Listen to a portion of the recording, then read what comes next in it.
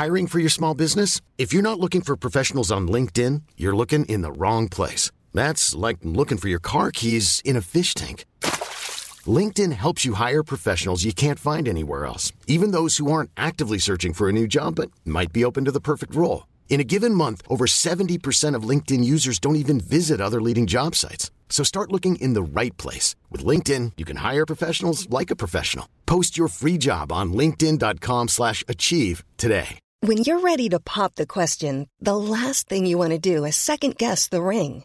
At BlueNile.com, you can design a one-of-a-kind ring with the ease and convenience of shopping online. Choose your diamond and setting. When you find the one, you'll get it delivered right to your door. Go to BlueNile.com and use promo code LISTEN to get $50 off your purchase of $500 or more. That's code LISTEN at BlueNile.com for $50 off your purchase. BlueNile.com, code LISTEN.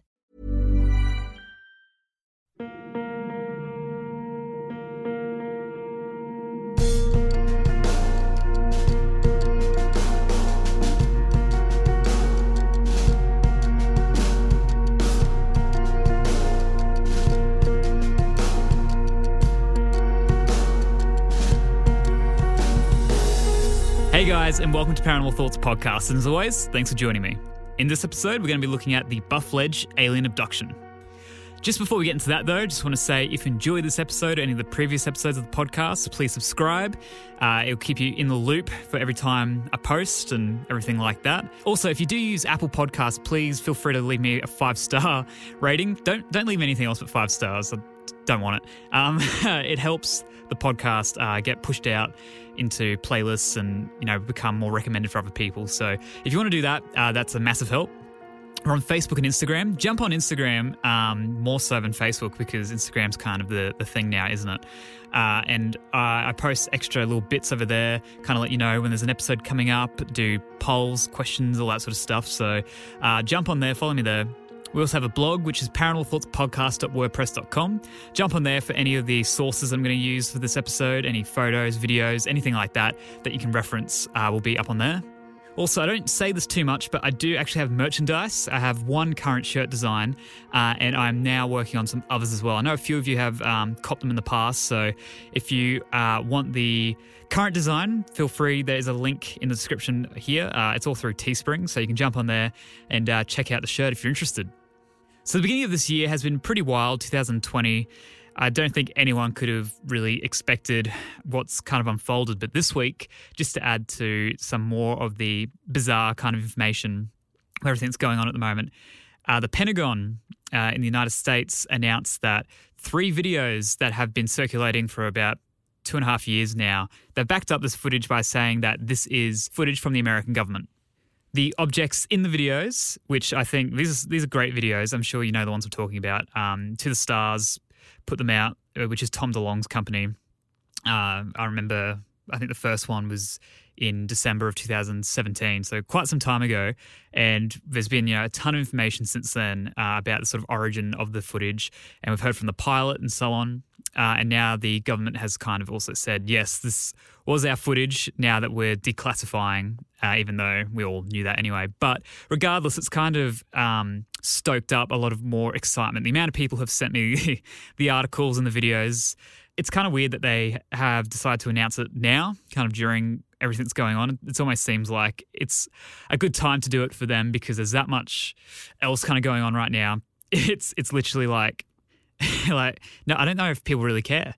They're more worried about, getting sick or losing their jobs with everything that's going on currently. So it's kind of the perfect time for them to declassify and actually, disclose some pretty top secret information about UFOs. And obviously they've come out and said there's no proof that this is anything extraterrestrial, but let's be honest, it doesn't look, Russian or Chinese or anything like that. So my understanding is it is something quite unknown and most likely not from Earth. So I just want to get that out of the way because I've had this conversation a fair bit in the last few days. So I'm sure when you listen to this, depending on when you listen to this, obviously, but I'm sure it's been sort of circulating around your groups as well. So just thought we'd touch on that just before we kind of got into this story. So I love doing these. I love looking into UFO cases. We're going to go back a few years now. This one was in August of 1968, and this took place in Vermont. Now, this case I wasn't familiar with until I started reading into it, and it didn't take me long till it got my attention. And the reason was the location, which was Lake Champlain. I will get into this maybe a little bit more later into the episode, but pretty much if you've listened to my Loch Ness Monster episode, which is mostly focusing on the Loch Ness Monster in Scotland, I talk about other lake monsters from around the world. One monster is Champ, who has been spotted in Lake Champlain for about the last 100 years. And so as soon as I saw that, I was like, fuck. So there's been a UFO case directly over this body of water where supposedly this lake monster also resides. So that was it. I was like, I don't care what this is. I got to look into this and I'm going to talk about it.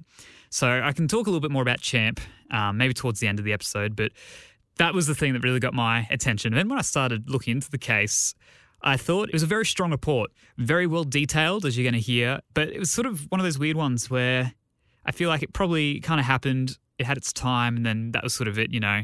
It's not really one of the cases which kind of gets referenced a ton, at least, you know, I guess in the broad sort of sense, you know, because the Betty and Barney Hill case, which I've also done an episode on, it was a little bit after that. So one of the experiences was actually familiar with the Betty and Barney Hill case prior to this. So keep that in mind, obviously, but he kind of references that in the report of he sort of knew somewhat of what was kind of happening to him because he had heard this happen to other people.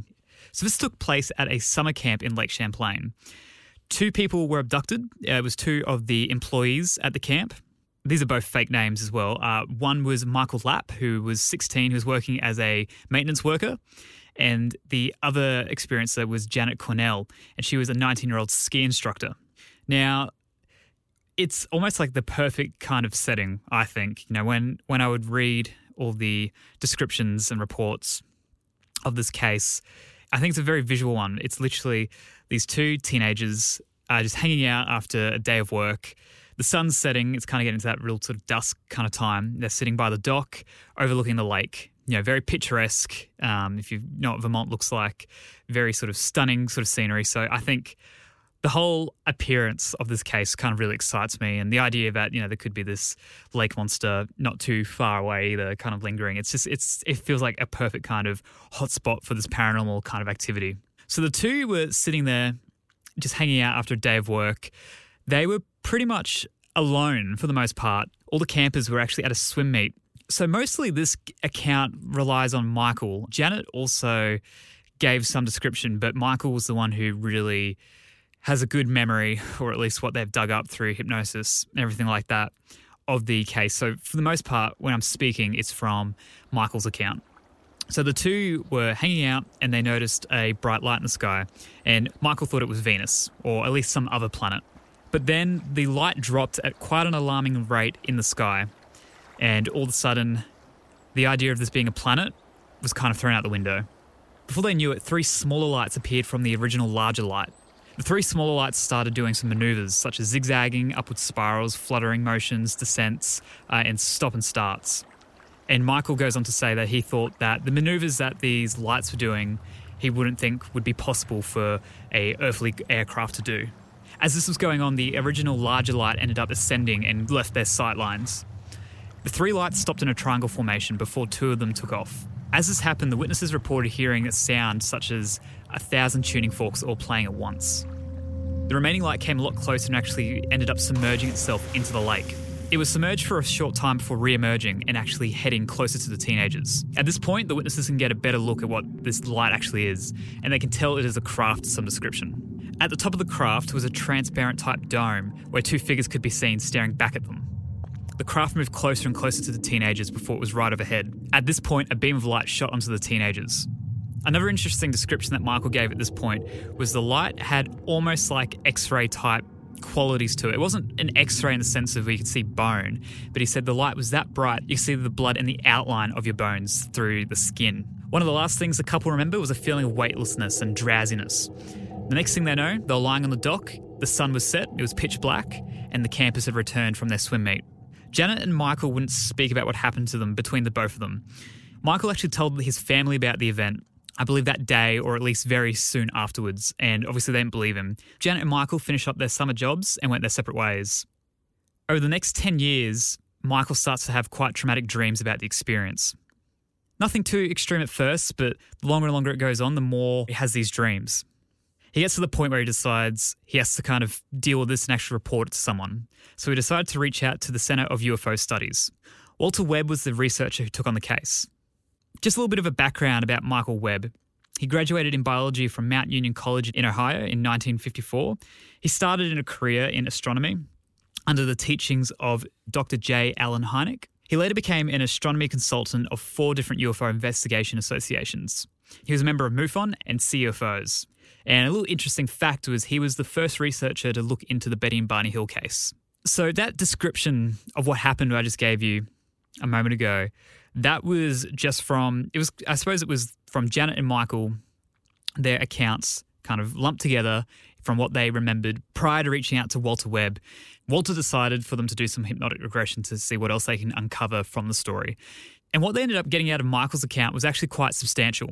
It was to probably the same sort of level of Betty and Barney or even Travis Walton, so on like that, where under hypnosis, a lot of the information is given. Now, I feel like there still is a bit missing from the actual time on board the craft, but there is a lot of descriptions that Michael actually gives of the craft itself, but the actual experience, what went on, I feel like still kind of is kind of missing, but at least there's a lot of other information that was uncovered. All right, so we'll get on to some good old hypnotic regression therapy. If you're not sure what that is, I feel like sometimes I kind of brush over some of these terms just because I'm so used to it, and I feel like some of you would be as well. Pretty much it's being hypnotized, pretty much being put into a sleep state. But I suppose rather than with hypnotism, sometimes, if you go and see like a show, they're making you do stupid shit. And this is actually kind of going back into your memory and literally kind of reliving the experience from your memory and kind of uncovering that. And then, obviously a researcher will record it and study it and try to uncover more information from it. But I suppose the biggest thing is that memories can be planted, obviously on purpose and potentially even accidentally, if whoever is running the session, might mislead that person or kind of have an agenda. They might try to start putting thoughts into their mind to kind of paint the story that they want and so on. So you always got to watch that with this kind of stuff, obviously. But I think it's a real thing, and I think it's actually a really great way to uncover so much more, especially in this case, as you're about to hear. So when the craft got closer to our witnesses, they realised that it was quite a classic flying saucer type shape where it's like 2 plates stacked on top of one another, but a little longer, like a cigar as well. Also around the edges of the craft, there was pulsating lights. The lights had a pulsing synchronization, which seemed to change with the sound of the UFO as well. The colours changed from purples to blues to greens to reds, but only one shade was visible at one time.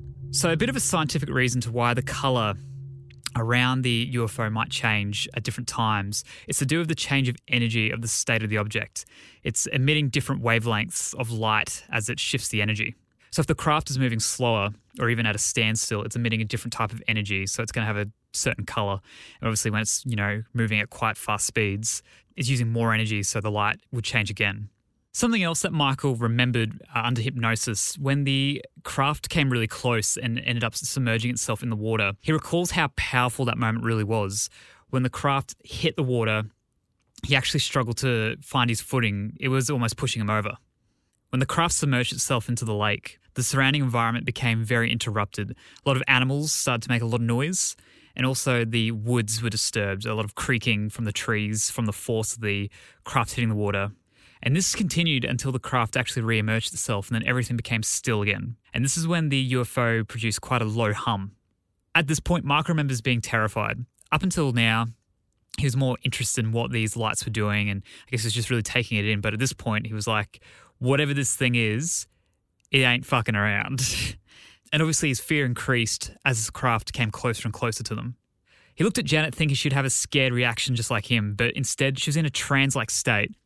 Now we're at the part where the witnesses saw through the transparent dome the 2 figures. From what they could tell, they seemed shorter than an average adult, almost childlike, but they averaged them to be about 5 foot. And for the most part, at one point, Michael actually thought it was their shadows being cast, but then he realised that the body was quite disproportioned. A large head, large frog-like eyes, as he reports, that wrapped around the head. At one point, he actually thought they were goggles, which they still could have been, but we'll go with eyes. Also noticed that the beings had a very slim neck and wore some type of greyish-green type jumpsuit. Michael decided to call out to the beings and ask what they wanted. And at this point, he got an answer. The only thing was that the response was in his mind. He was hearing it telepathically. He heard one of the beings say, "We are not here to harm you." Obviously, Michael was quite surprised by hearing this voice inside his head, right? And he asked, "What is this? How am I hearing a voice in my mind?" And the being replied with, "This is what you call telepathy." Now, Michael never even heard of this word. He didn't know what it was. So this is something he actually learned from this experience. So this is a quote from Michael. The being said their mission was to make life like ours in other places. Michael checked with Janet to see if she was having the same experience, and she was actually having a conversation with the other being. At this point, again, the voice reassured Michael that they were not there to harm them and that they had returned to Earth since the atomic bomb testings began.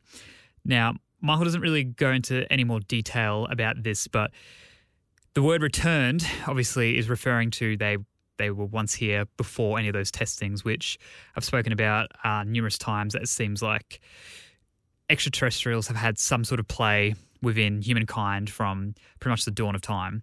If you look back at what ancient gods were through all types of different civilizations, it seems like sky gods and so on did play quite a big part in building society. Ever catch yourself eating the same flavorless dinner 3 days in a row? Dreaming of something better? Well, HelloFresh is your guilt-free dream come true, baby. It's me, Keke Palmer. Let's wake up those taste buds with hot, juicy pecan-crusted chicken or garlic butter shrimp scampi. Hello Fresh. Stop dreaming of all the delicious possibilities and dig in at HelloFresh.com. Let's get this dinner party started.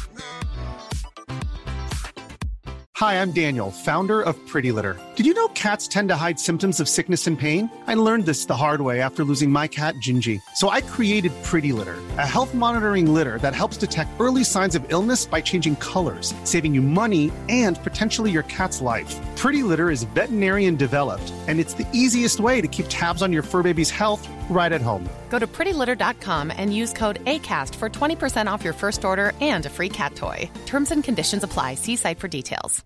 Hey, Dave. Yeah, Randy. Since we founded Bombas, we've always said our socks, underwear, and T-shirts are super soft. Any new ideas? Maybe sublimely soft. Or disgustingly cozy. Wait, what? I got it. Bombas. Absurdly comfortable essentials for yourself and for those facing homelessness. Because one purchased equals one donated. Wow, did we just write an ad? Yes. Bombas. Big comfort for everyone. Go to bombas.com/ACAST and use code ACAST for 20% off your first purchase. When it comes to your finances, you think you've done it all. You've saved, you've researched, and you've invested all that you can. Now it's time to take those investments to the next level by using the brand behind every great investor, Yahoo Finance. As America's #1 finance destination, Yahoo Finance has everything you need, whether you're a seasoned trader or just dipping your toes into the market. Join the millions of investors who trust Yahoo Finance to guide them on their financial journey. For comprehensive financial news and analysis, visit yahoofinance.com. The #1 financial destination, yahoofinance.com. It's also worth mentioning that the voice sounded quite feminine to Michael as well in his mind. He said there was no accent or anything particular. It was just kind of this female-esque type voice. At various times during the conversation as well, Michael actually heard both of the beings talking to one another.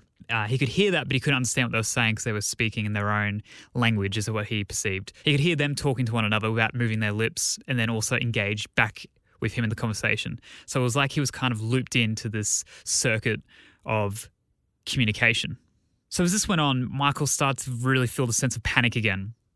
But that wasn't long lasted, because then all of a sudden he had the urge of calmness and quite a relaxing sensation that was being pushed upon him. It was definitely out of his control.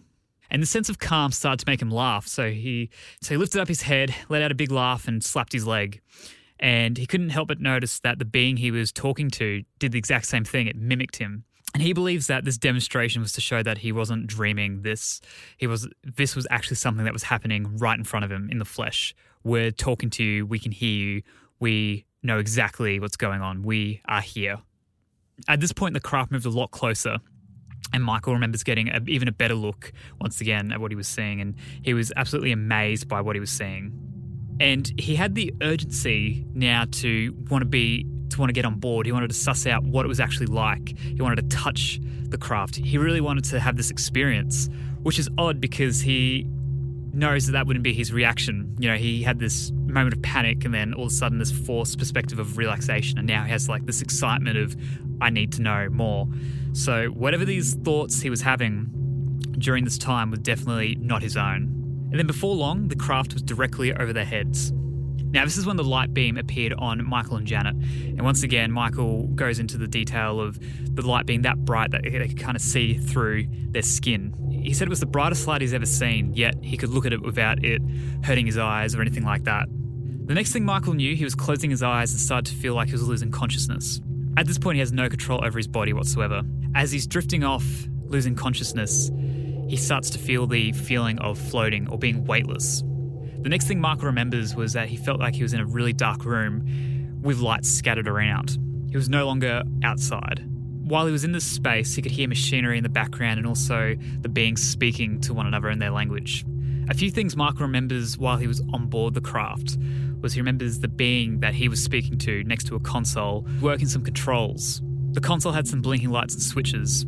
There was panels and boards on the walls with glowing lights and numbers and symbols that were familiar to him, but also a lot which were quite alien as well. Some other things he remembers were beings entering the room through solid doors. And that's kind of the outline of what Michael remembers from being inside the craft. So that's really it from Michael's report.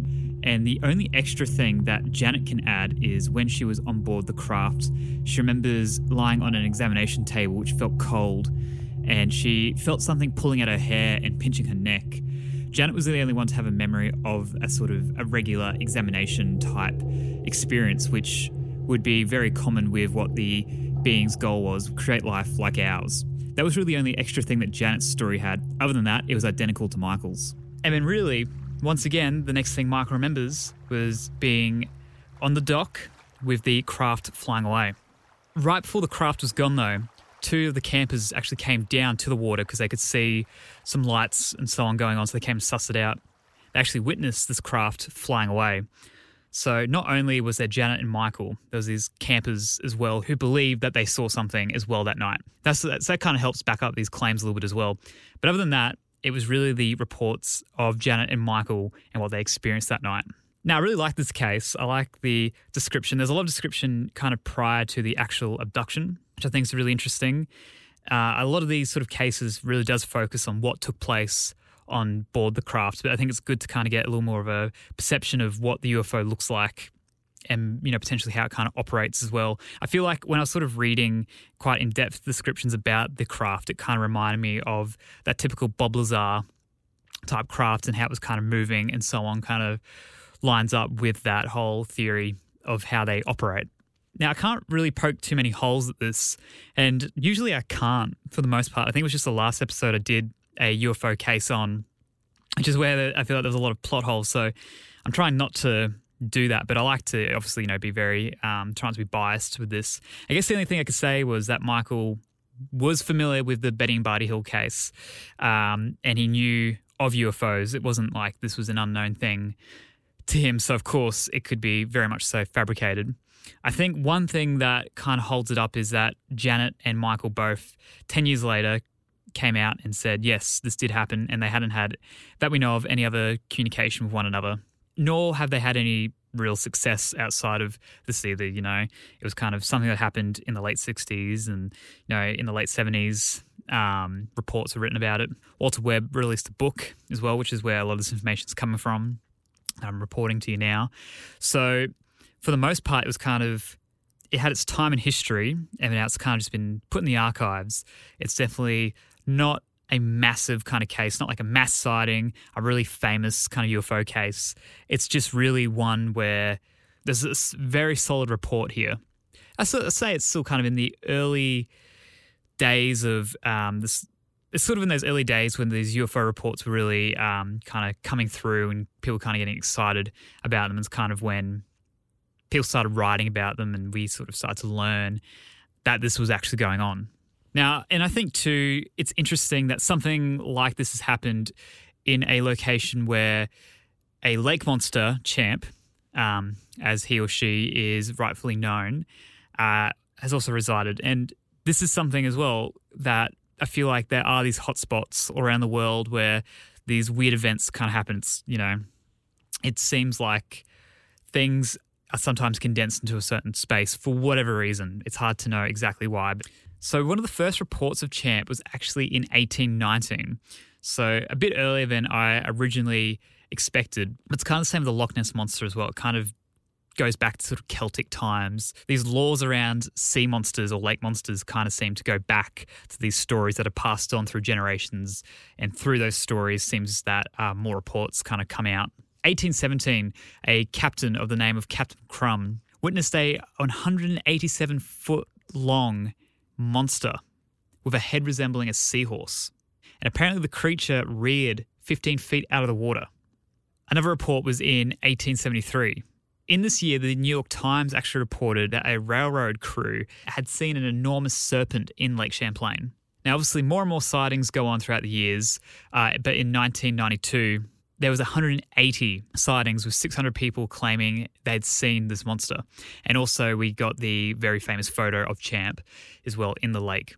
So I think it's interesting that it has nothing to do at all with this story, but I think it could in the sense of weird things seem to happen in these hotspot type areas. A lot of UFO sightings might have Bigfoot reports, or in this case, UFO sightings relating to a lake monster, or, all the Mothman reports having UFO type activity as well surrounding that area.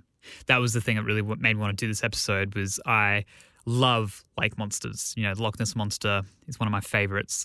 So definitely a American version of that is definitely worth looking into. And as I said, I did do a full episode on this whole kind of topic as well. You can go and check out, but just wanted to touch on it now because that was a big reason to create this episode.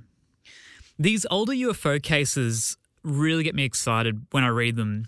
And it's like the Renaissance kind of period. It's really romantic in a way, which might sound really weird, but I feel like they're probably the most solid reports that we kind of have, and maybe also leading into the 70s as well. But probably by the 80s, I feel like, there was a lot of material kind of out there, a lot of books, a lot of films on this kind of topic, some being fictional, some being non-fiction, obviously. But I feel like there's this period, obviously, before the sort of new media world kind of took off, where people lived their lives and didn't really want to get into too much trouble per se, right? They didn't really want to make a fuss. If they saw something weird, it'd take a lot of guts to report it. So when you come across cases like this, which I think are quite well documented, it's very exciting because I feel like you're just literally looking at probably the best time that we can kind of base all of this information off. And I'm not saying that, a case in, say 2012 has any less weight to something from back then. But I think you got to almost look at them in a very different mindset, how much more you're going to be influenced. It's like me saying, I think I was abducted by aliens. In one regard, I'm probably the worst person to say that because I have such a interest, such a knowledge, like I live for this stuff, right? So of course I'm going to be biased, and any sort of weird spot on my body, if I wake up, have a weird bruise or a weird sort of pin type prick looking mark, it's easy for me to be like, fuck, I think I've been abducted. Or, if I wake up and I've been sore, like I feel like my body's been taken somewhere during when I'm sleeping. It's easy for me to be like, it could be related to this. But at the same time, that's obviously because I'm so biased and so invested. I know so much about this topic, but if someone who had no real interest had these sort of weird experiences, it does have a different kind of outcome from the way you're going to look at it. I think someone who's interested in a certain topic, you got to keep that in mind. When someone has no interest, no real understanding, that's another way to approach that as well. But I suppose now everyone knows about aliens and UFOs. Back in the 60s, it was kind of getting into that time where people knew very little, if nothing at all.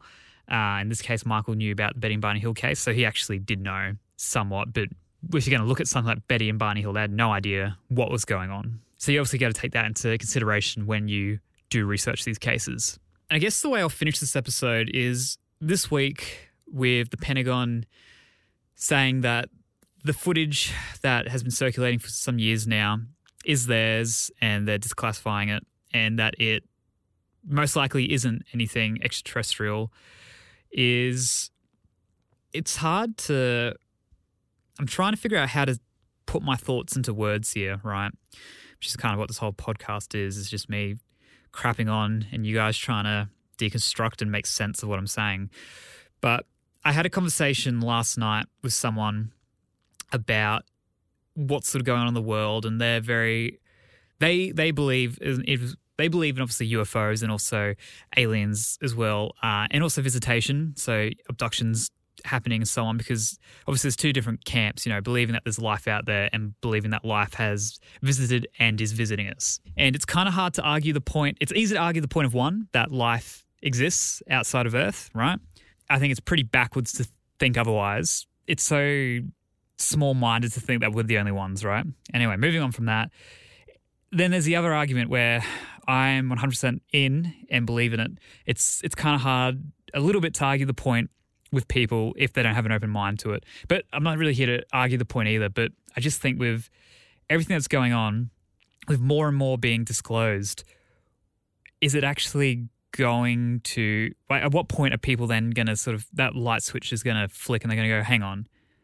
People have been taken for decades, hundreds of years, thousands of years potentially, having these experiences, being able to remember them being very well documented, having all of that laid out in front of them. And then I suppose it's, what do you do with that? How does that change life as we know it? In my opinion, I think that's the biggest scientific achievement ever, if we get to communicate on a disclosed level, right? Because I think it's already happened, and I think there's a lot of backdoor deals and so on with, certain people higher up who have full access to these beings and so on. But regardless of that, how that sort of changes the way of our world. And the last episode I put up was, we're never going to be told about aliens because of how people react. But in saying that, that was before this whole world pandemic kind of really... Well, it was happening, don't get me wrong, but I think in the last month things have kind of escalated massively. And this information came out this week from the Pentagon, and no one really cares.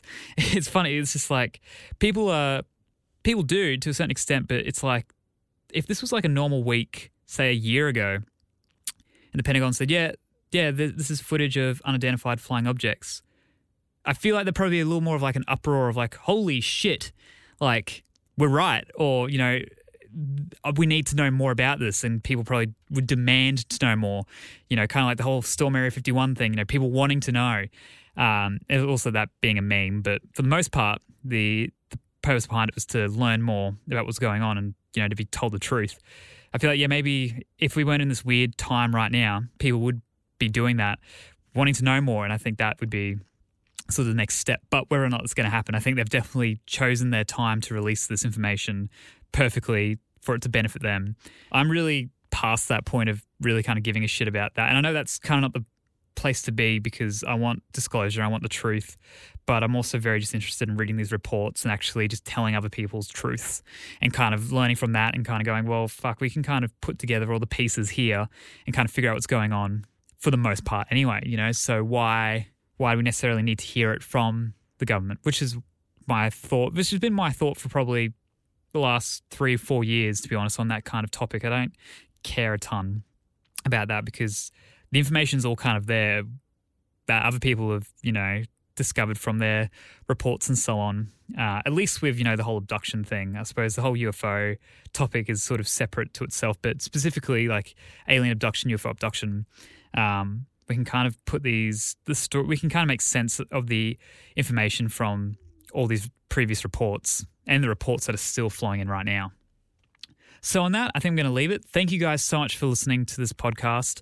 I hope you enjoy the UFO alien abduction stuff. I know for a fact you do, because it's the most downloaded material that I create, but it's my favorite as well. So I'm glad that you guys enjoy it and I enjoy making it. It's really a pleasure. So thank you guys so much. As I said, check out all of our other episodes. Jump on our Facebook, our Instagram, jump on the blog, do all that good stuff. Subscribe to the podcast.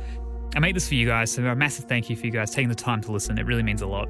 So Stay safe out there, keep watching the skies, and I will see you in another podcast episode real soon. Thanks. Bye.